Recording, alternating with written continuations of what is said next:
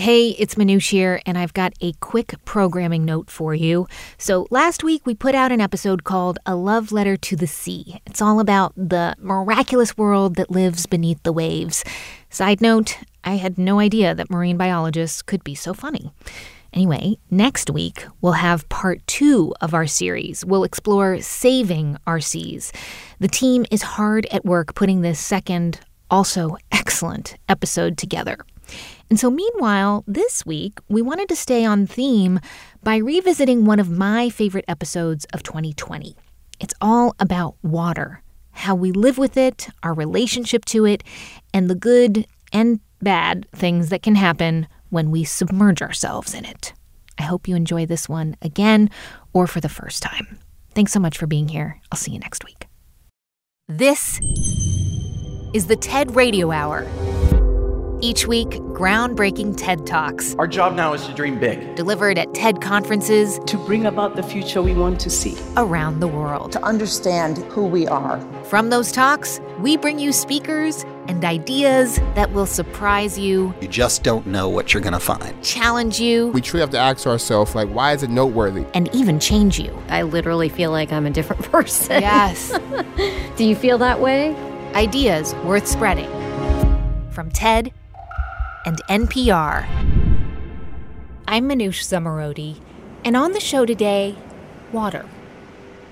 You know, our very existence on this planet as human beings is possible because of water. Without water, we would not be here. This is Kelsey Leonard. She's a legal scholar, and water policy is her specialty. And I currently am a water and climate science researcher at McMaster University in Hamilton, Ontario, Canada.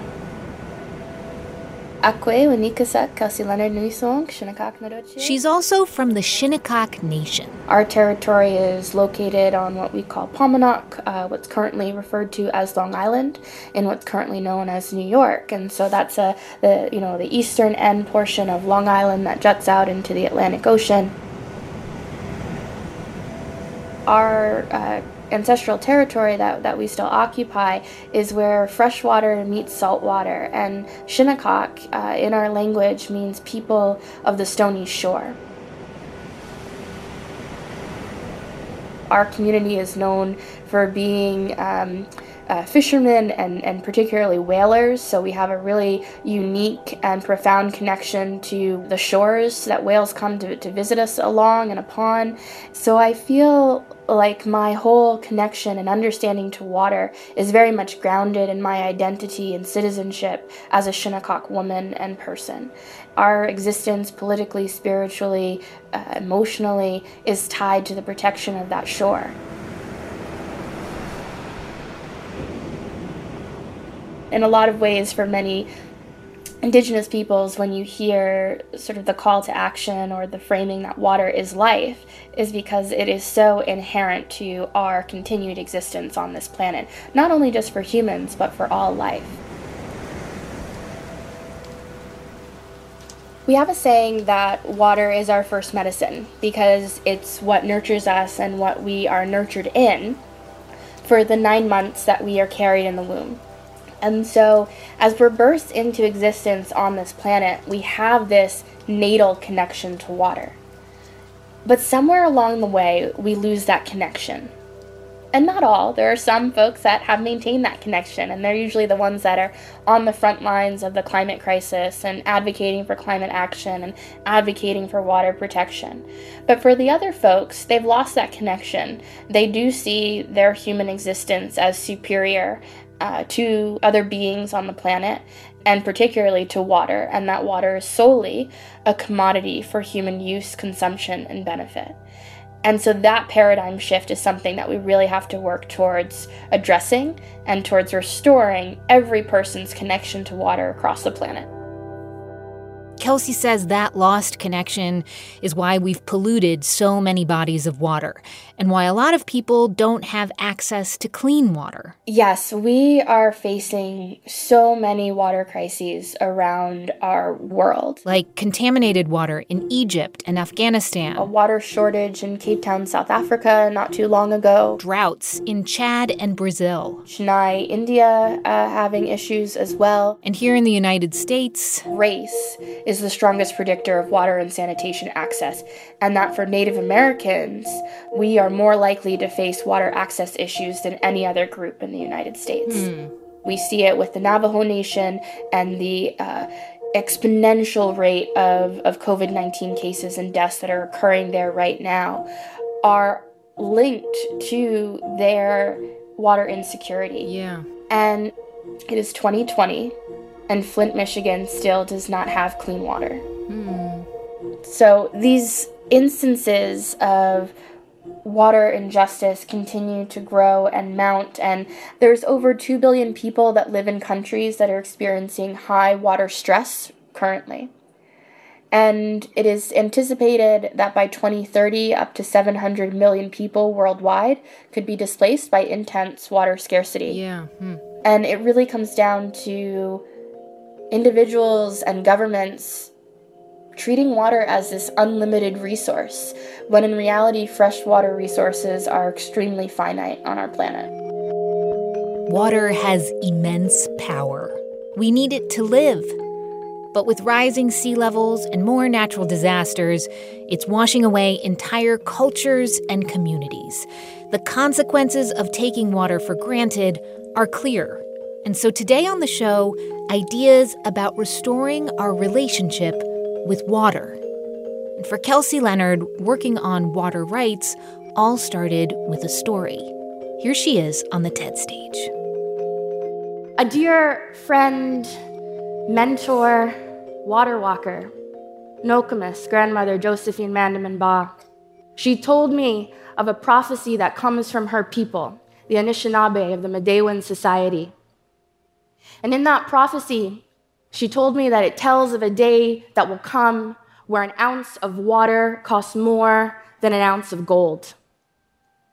When she told me that prophecy, I sat for a moment and I thought about all of the injustices we see in our world today, the water crises we see in our world today.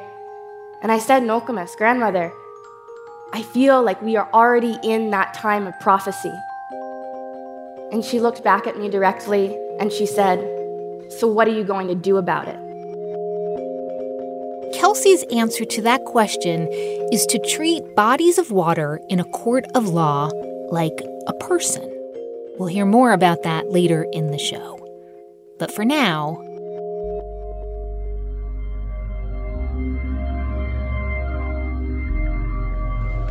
here's the Flint. When I say Flint, Michigan, do you think General Motors or do you think bad water? The state of Michigan announced more criminal charges today in connection with Flint's lead-tainted water. People of Flint have died as a result of the decisions made by those responsible to protect the health and safety of families. Flint and water. Those two words are synonymous now because Flint is the site of probably one of the worst water crises in recent U.S. history. In 2014, the state switched Flint's water supply in an effort to save money. Water from the Flint River came out of people's taps looking brown and smelling like sewage. It left nearly 100,000 people without clean water. This is the story of a government poisoning its own citizens and then lying about it. And it brought up a lot of big questions about whether we even have a right to this natural resource. Government officials argue they're not liable because clean water is not a constitutional right. I want you all to imagine how you would feel, mind, body, and spirit, not being able to have comfortable access to water or have a comfortable relationship with drinking water. This is Latoya Ruby Frazier. When we all wake up in the morning, the first thing you're going to do is get in the shower, right? The second thing you're going to do is brush your teeth. Well, imagine what that feels like when you can't do that. Latoya is a visual artist and a professor at the School of the Art Institute of Chicago. Much of her work focuses on the lives of working-class families in the Rust Belt.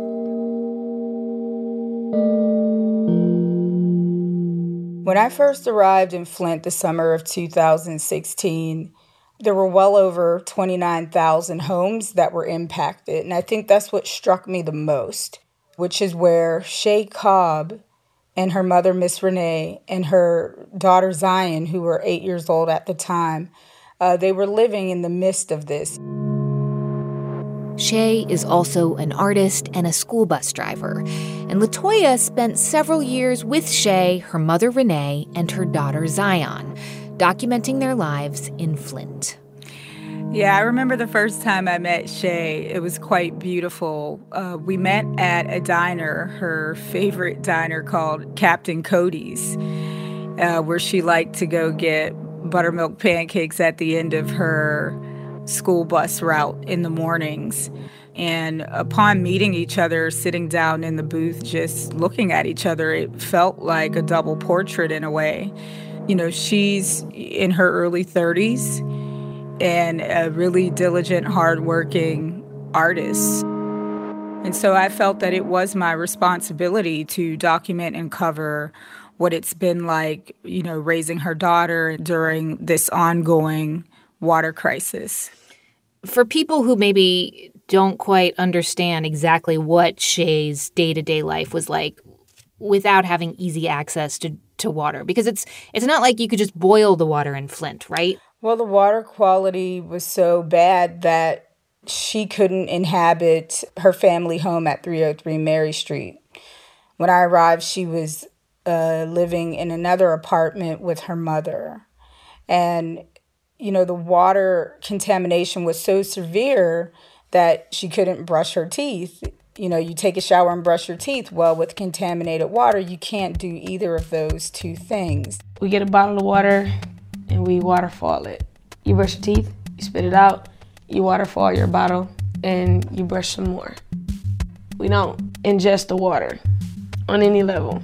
You know, one of the standout images in the photo essay is seeing Shay pouring water from a plastic water bottle into Zion's mouth to gargle with it. And I shoot it with a fast shutter speed so that it freezes the water drop just before it touches Zion's tongue, and you see the toothbrush at the bottom right-hand part of the frame. So brushing her teeth with bottled water, having to bathe with bottled water, having to cook or not cook at all.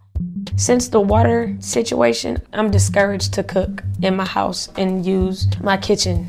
We'll go out to eat, and we'll eat on the outskirts of the city. We would go to a restaurant called Bada West to eat dinner there. And even there, you know, they were serving glasses of water, and, you know, Shay would never drink it, and she would forbid Zion to drink it.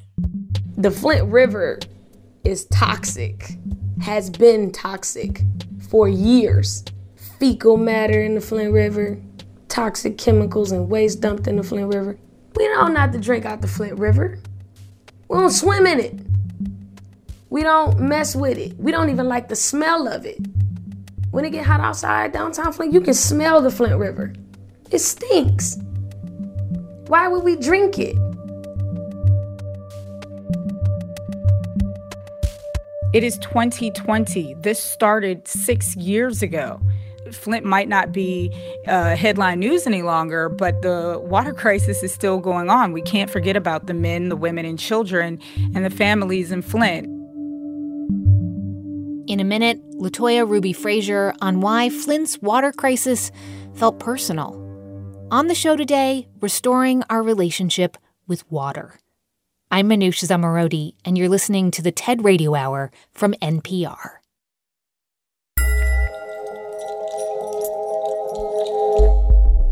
Hey everyone, just a quick thanks to our sponsor, First Republic Bank. Whether your financial needs are simple or complex, the First Republic mobile app offers a direct link to personalized support every step of the way. Easily schedule payments, keep track of expenses, securely transfer funds, or call or email your dedicated First Republic banker with just a click of a button. Visit firstrepublic.com today to learn more. Member FDIC, Equal Housing Lender.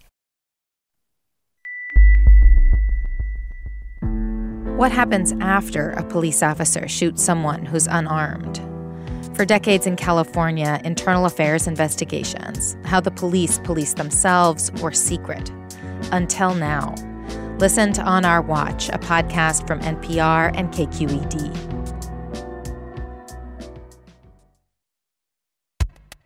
It's the TED Radio Hour from NPR. I'm Manoush Zomorodi. And we were just hearing from artist Latoya Ruby Frazier, who spent several years documenting the life of a Black working-class family in Flint, Michigan, and their relationship to water. How has documenting life in Flint, spending time with Shay and her daughter, changed your relationship, would you say, to water? Yeah, for me, it certainly makes me hyper aware of water. If it's not necessary for me to take a long shower, I won't do it. I don't leave the water running when I'm brushing my teeth. When I go to places, I do not drink from the tap. So it really has made me hyper aware. But I grew up being worried about the environment, so this wasn't new to me. Latoya Ruby Frazier picks up her story from the TED stage. It was natural for me to go to Flint because industrial pollution, bacteria, contaminated water were all too familiar from me growing up in my hometown, Braddock, Pennsylvania, where my mother and I battled environmental racism, healthcare inequity, and chemical emissions that were being deregulated and released from the United States Steel Corporation. From the Monongahela River to the Flint River, in the words of W.E.B. Du Bois, the town, the whole valley, has turned its back upon the river. It has used it as a sewer, as a drain, as a place for throwing their waste. What I saw Shay, Zion, and Miss Renee going through is exactly what I went through, what my mother and grandmother went through in our hometown in Braddock, Pennsylvania. Our water was contaminated with bacteria, and they never told us. I was enraged, and I was horrified and traumatized because I was reliving my childhood by looking at what was happening in the Flint water crisis.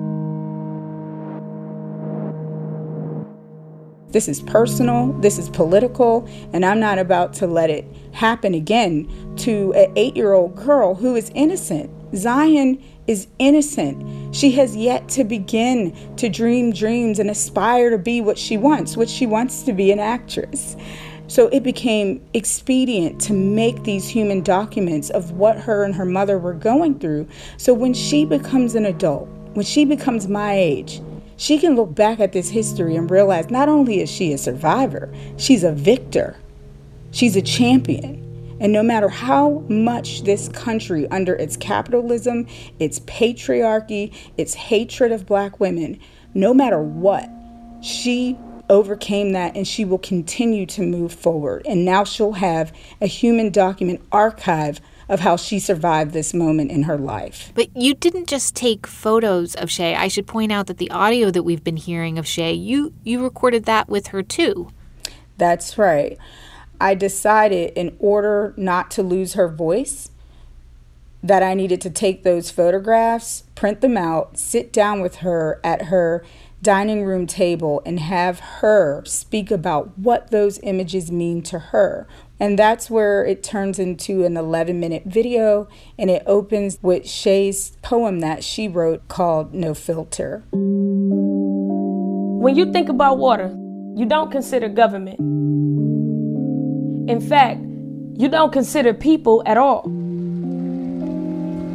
Even though we've built plants and machines to alkalize and purify, when you think about it, you only in your most remote mind, if at all, think about God, something nature intended.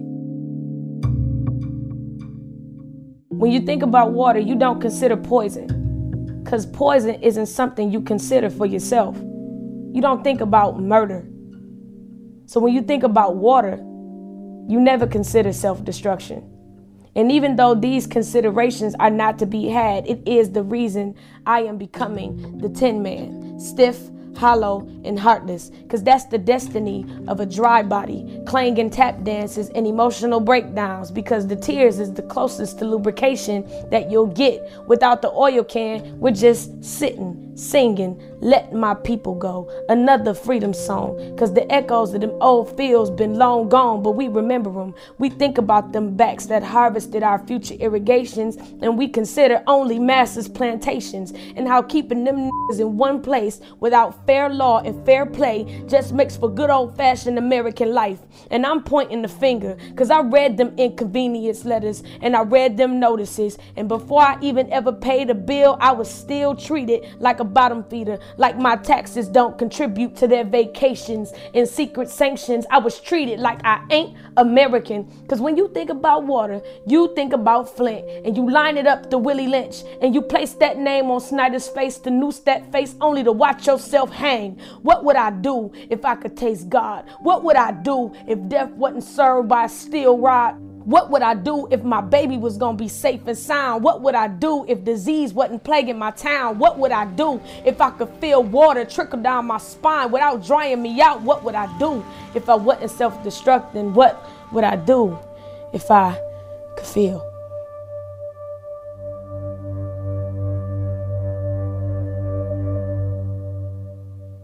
LaToya, you've always described your work as art. You have been really clear that it is not photojournalism, even though you're documenting the lives of people living in a crisis. Yeah, I stay clear of journalism because the method and the approach to how I make my work can't be journalism, because it actually is a violation of all the ethics of objective journalism.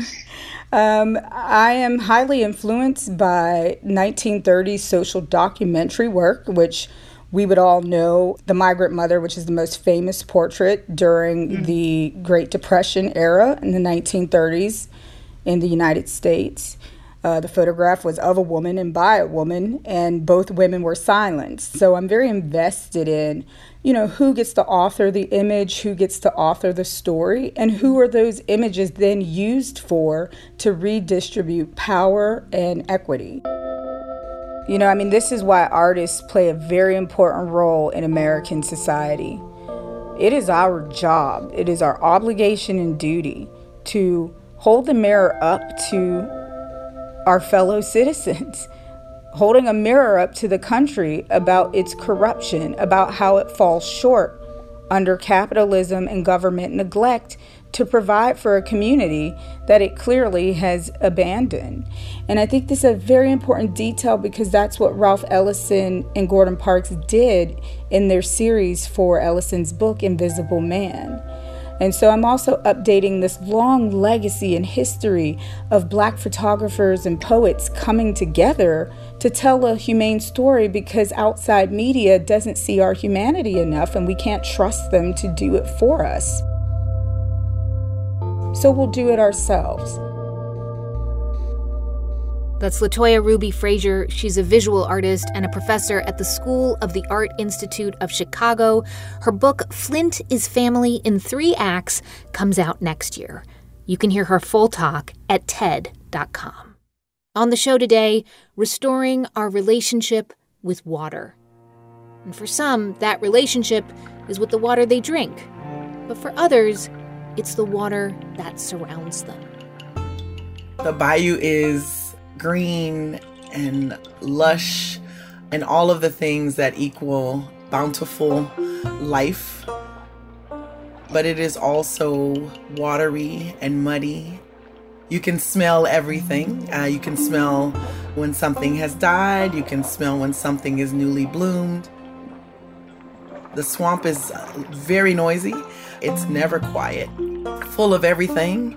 But if you had to live there your whole life, you would have everything you needed. This is Colette Pichon Battle. She was born and raised in southern Louisiana and grew up in the middle of all of those smells and sounds.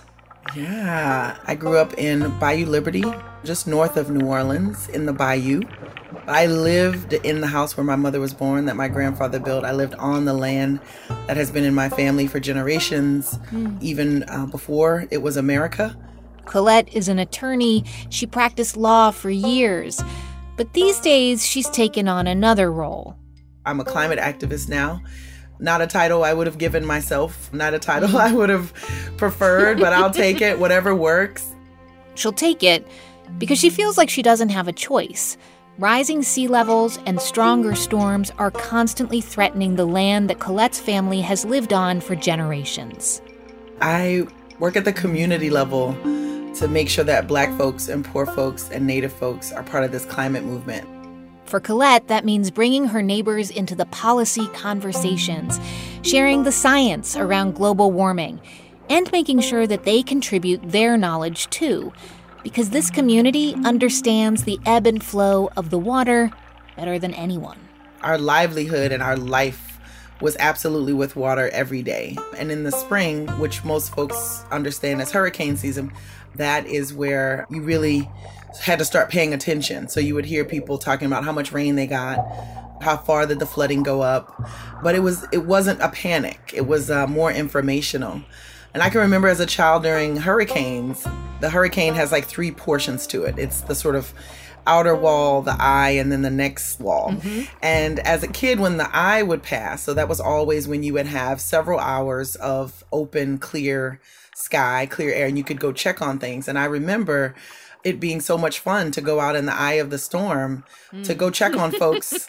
Isn't that crazy? Wow, you would get in a we call them pirogue, in a flat bottom boat. You get in a pirogue, go down the street, make sure folks were okay. Wow. It was just enough time to go make sure no one had a tree in their roof or needed help. And then you would go back in and you would wait for that other band to go across. And it wasn't a terrible existence. It was just one where you had to have traditional knowledge coupled with your reality in order to survive. Nature was somewhat predictable, but all that changed in 2005 when those weather patterns shifted. The real moment of noticing that change was Katrina. The water became unrecognizable as the storm ripped through and then scattered Colette's community. I mean, they were all over, and we finally just got a number to folks to call in at one time. We got to hear what was going on or what had happened or what folks had left, and we start with our VA, with our old people. And the first words out of their mouths were, the water has never been this high. And we're talking to people who had been on the earth for 90 years and plus. And that is when I started learning about the loss of our barrier islands due to oil and gas drilling. Wow. And so the things that protected us weren't there anymore. And the sea level is higher. And so the drastic and dramatic changes was noticeable and evident to everyone. So what happened to your family house? We lost everything.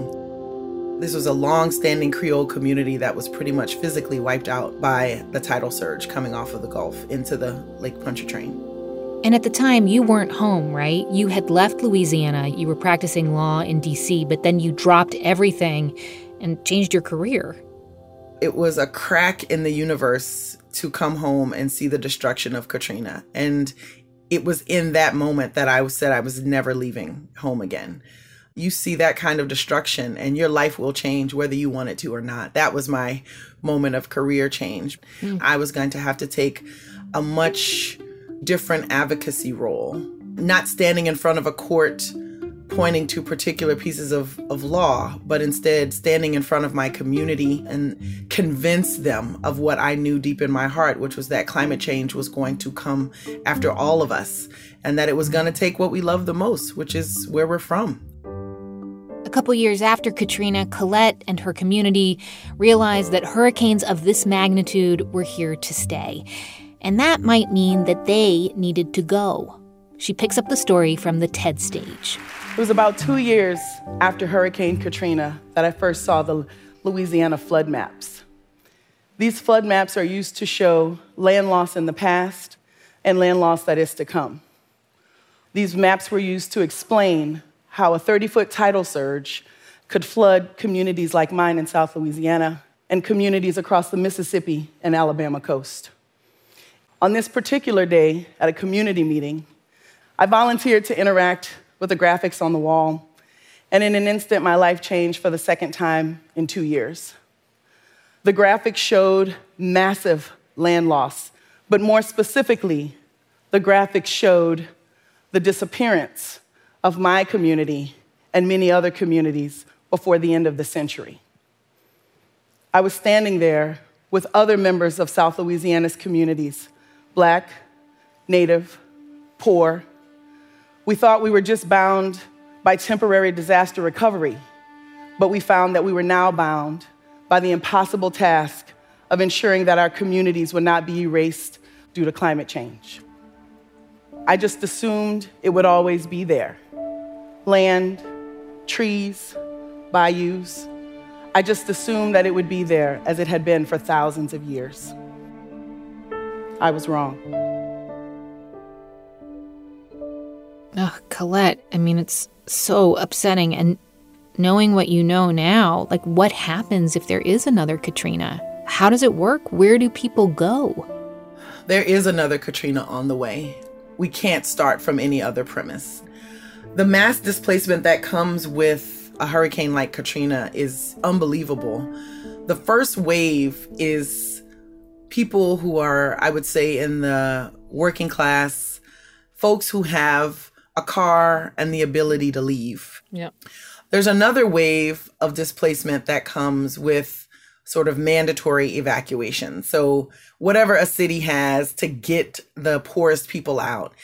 And those folks are often given one-way tickets to a place they've never heard of. And this is what happened in Katrina. I remember being in DC welcoming folks who left New Orleans on a plane. They thought they were going to Dallas, but they went to Dulles Airport. Oh. They did not get round-trip tickets. They got one-way tickets. And so you get pushed out for your safety, and then you're left there to figure out how to come back. And guess what? If you were too poor to leave in the first place, how hard do you think it's going to be to get back? And the third round of displacement is probably the most heartbreaking for me, which is if you are a parent with a small child or an elderly person with a condition, you now have to go somewhere safe, and you end up shifting your residence, not because you want to, but because the structures and conditions that you need to have your life aren't here.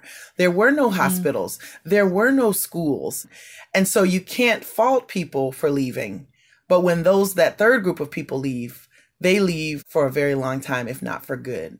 But it's not like these things aren't foreseeable, right? I mean, how prepared are government agencies like FEMA for a future with more natural disasters, which means more climate migration?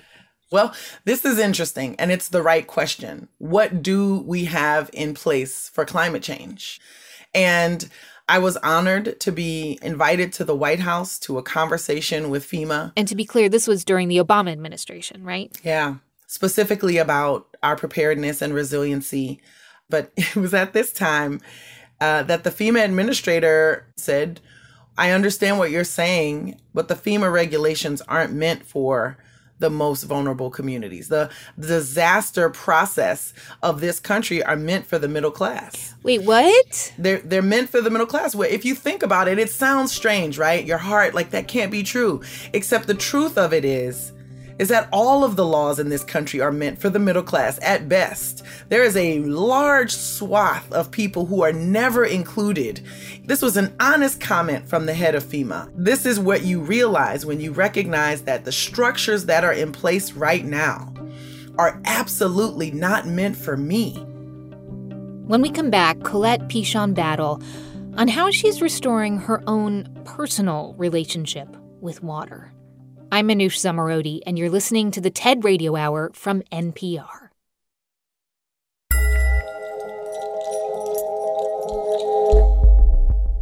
This message comes from NPR sponsor Vanguard, where you're more than just an investor, you're an owner. Head of Advice Methodology Joel Dixon says the ownership approach ensures client interests are prioritized above all else.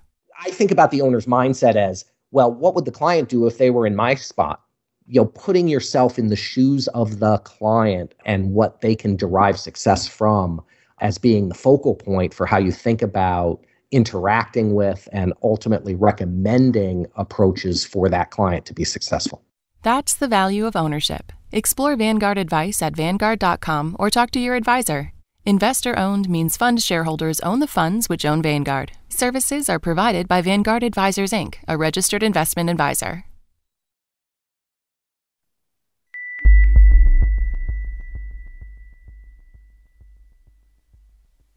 It's the TED Radio Hour from NPR. I'm Manoush Zomorodi.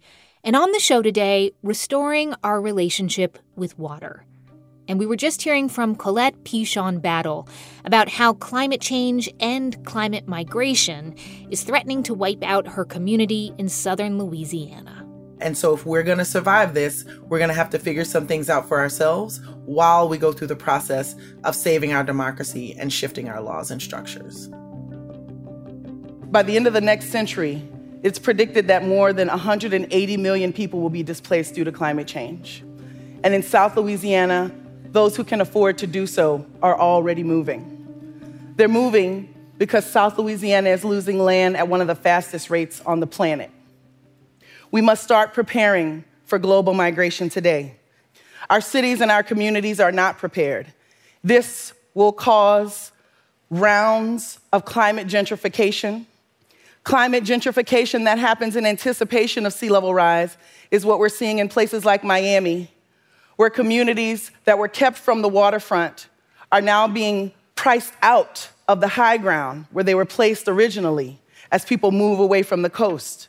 And climate migration is just one small part, but it's going to have ripple effects in both coastal cities and cities in the interior. So what do? I have a few ideas. We must reframe our understanding of the problem. Climate change is not the problem. Climate change is the most horrible symptom of an economic system that has been built for a few to extract every precious value out of this planet and its people. To survive this next phase of our human existence, we will need to restructure our social and economic systems to develop our collective resilience. We must transform from a disposable, individual society into one that sees our collective long-term humanity, or else we will not make it. We must acknowledge that the only way you're going to survive is for us to figure out how to reach a shared liberation together. Colette, on a day-to-day basis, what does that look like for you? How do you keep up this energy? Yeah, I have, over the last couple of years, called into my life a more spiritual approach to my work. So it's an honor now. It used to be a duty, and now I see it as an honor. I used to wake up with fire, and now I try to wake up with really calm water. This work will make me hate the water or even fear it, and that is absolutely not who I am or where I come from. It would even make me hate this place, right? And hate people. And that is also not who I'm from. We are not a people who are energized by hatred. I come from people who are energized by joy. And we're real loud, just like that swamp, all those crickets and all that. You can hear us, you can smell us, you can come join us anytime. That's who I come from, and I was losing it. And so I have been on a spiritual journey. We're running a Sacred Waters pilgrimage right now with Black and Native women to heal the relationships of Native and Black folks with each other, and to heal the relationship of humanity with our water, with our earth. We are literally doing a pilgrimage down the Mississippi River for the next 7 months to make sure that we advance this, not using legislation, not even using technology, using traditional ecological knowledge and cultural traditions to advance our relationships with one another and our understanding of this planet and the water that she holds, which is our life. The Sacred Waters pilgrimage, what exactly happens on this? Can you tell me more about it? So we pray. Black and Native women and Two-Spirit folks are invited to join the pilgrimage, and we come together and we develop collective ceremony using African tradition and Native traditions. We started Juneteenth at the Headwaters in Minnesota, interestingly enough, the state where George Floyd was killed. This was planned last year in July, by the way. The water called us to that place. Wow. And so the prayers that were offered were not just that we heal our relationship with this earth, but it was that we humans heal our relationship with one another. And that is a place full of pain. You can feel it as soon as you arrive. And so we come together, we pray, we sing, we honor each other. We have courageous conversations about our histories with one another and what colonizing forces had Black folks do to Native folks and what colonizing forces had Native folks do to Black folks. And we ask for reconciliation and forgiveness because we know that if the victims of the original sins of this country can get together and form a united front, we can actually change this country. And so this is step one for us because we know that community is held by these folks. And the water, right? And the water, and the water, and the water. That's Colette Pichon Battle. She's the executive director of the Gulf Coast Center for Law and Policy in Louisiana. You can see her full talk at TED.com.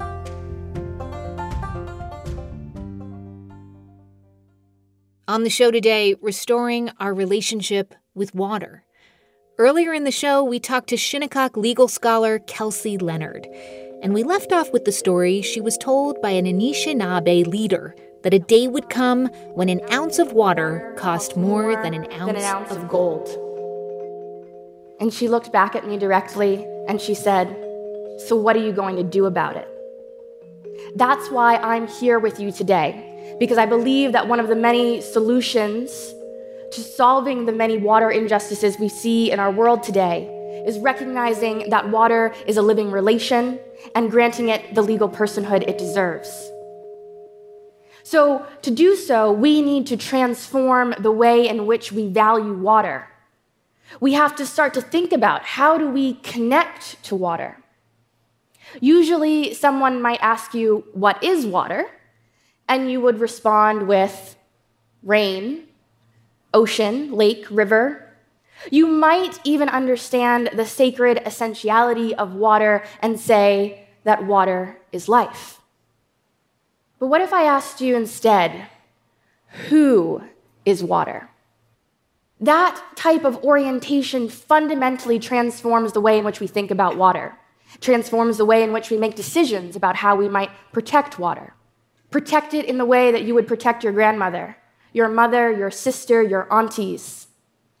That is the type of transformation that we need if we are going to address the many water crises we see in our world today. And so we need to grant legal personhood to water. We've granted legal personhood to corporations. In the US, the Supreme Court found in Citizens United that a corporation was a person with similar protections under the Constitution, such as freedom of speech, and applied similar reasoning in Hobby Lobby, finding that a corporation had the right to freedom of religion and defense against implementation of the Affordable Care Act for its employees. Now, these are controversial cases. And as a Shinnecock woman and a legal scholar, they make me question the moral compass of the Western world, where you can grant legal personhood to a corporation, but not nature.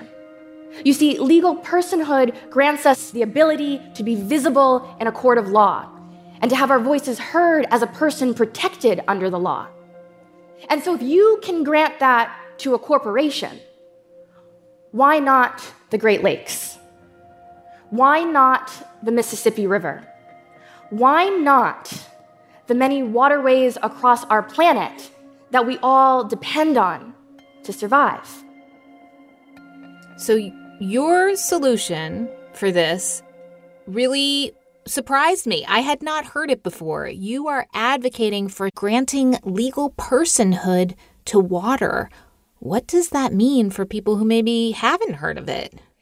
Yes, so affording legal personality is the recognition that nature has rights, particularly that the water has rights, because there's not just the aspects of what do we need from water as humans to survive, but what does the water need to survive? It's a more holistic approach that provides for the water body to be able to exist, flourish, and naturally evolve. And this is separate from something that you might see in the Clean Water Act, which really focuses on the chemical, biological, and physical integrity of water.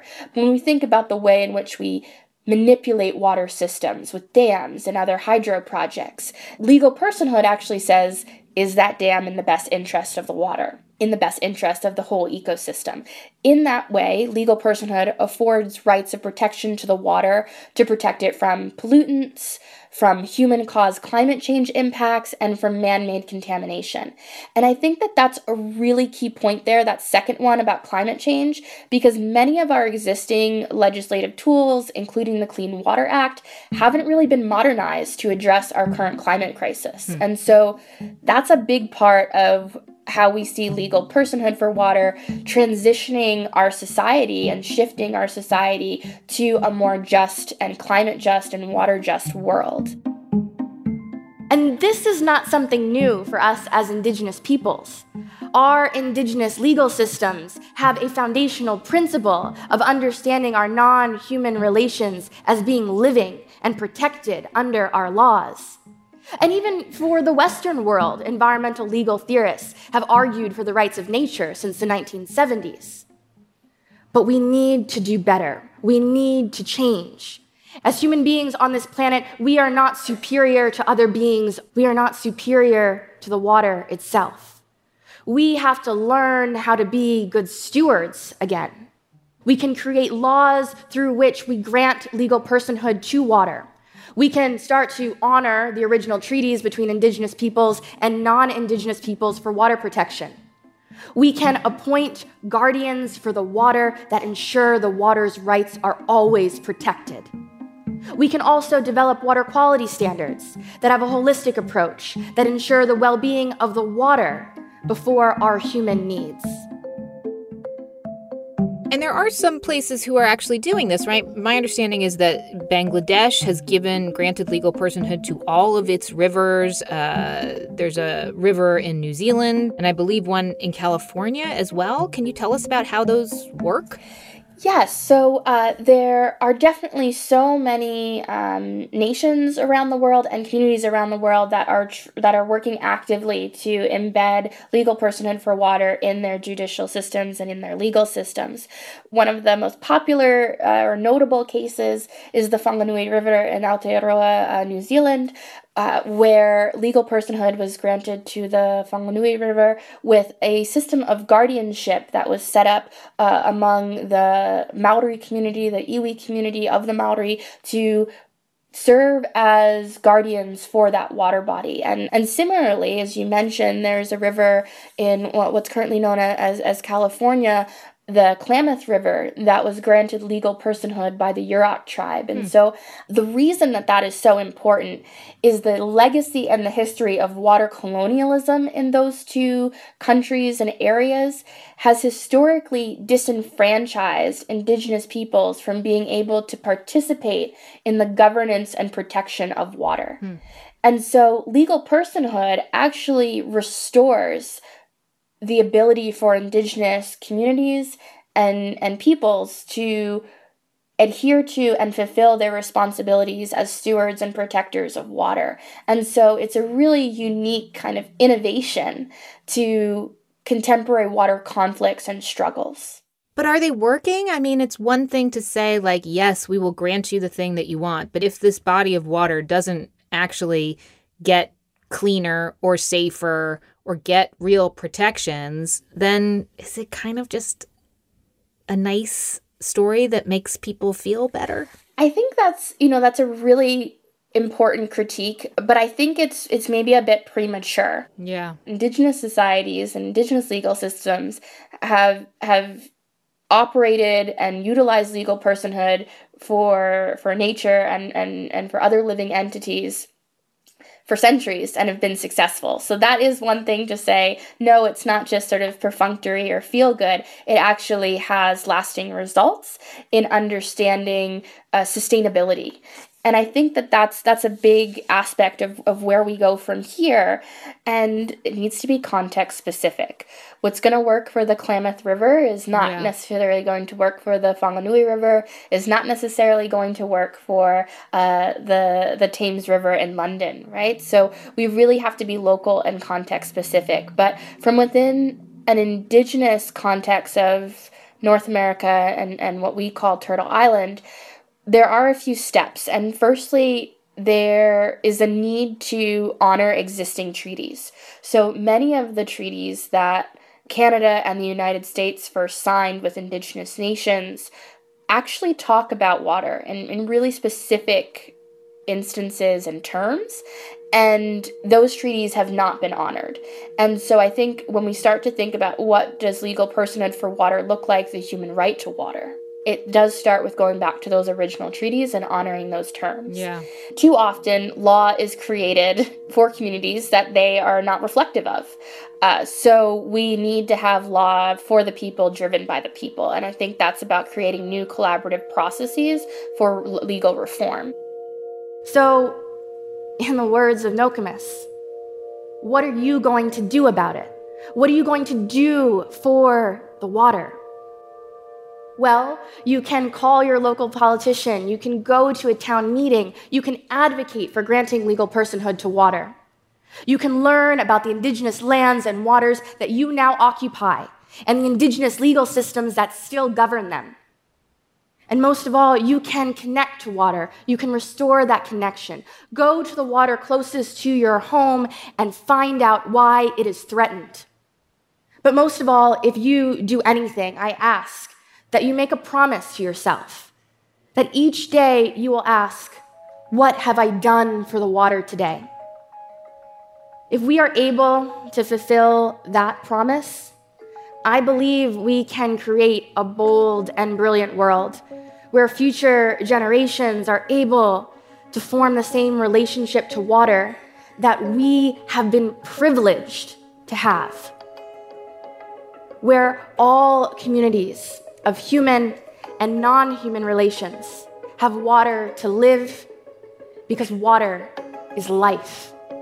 Tabutni, thank you.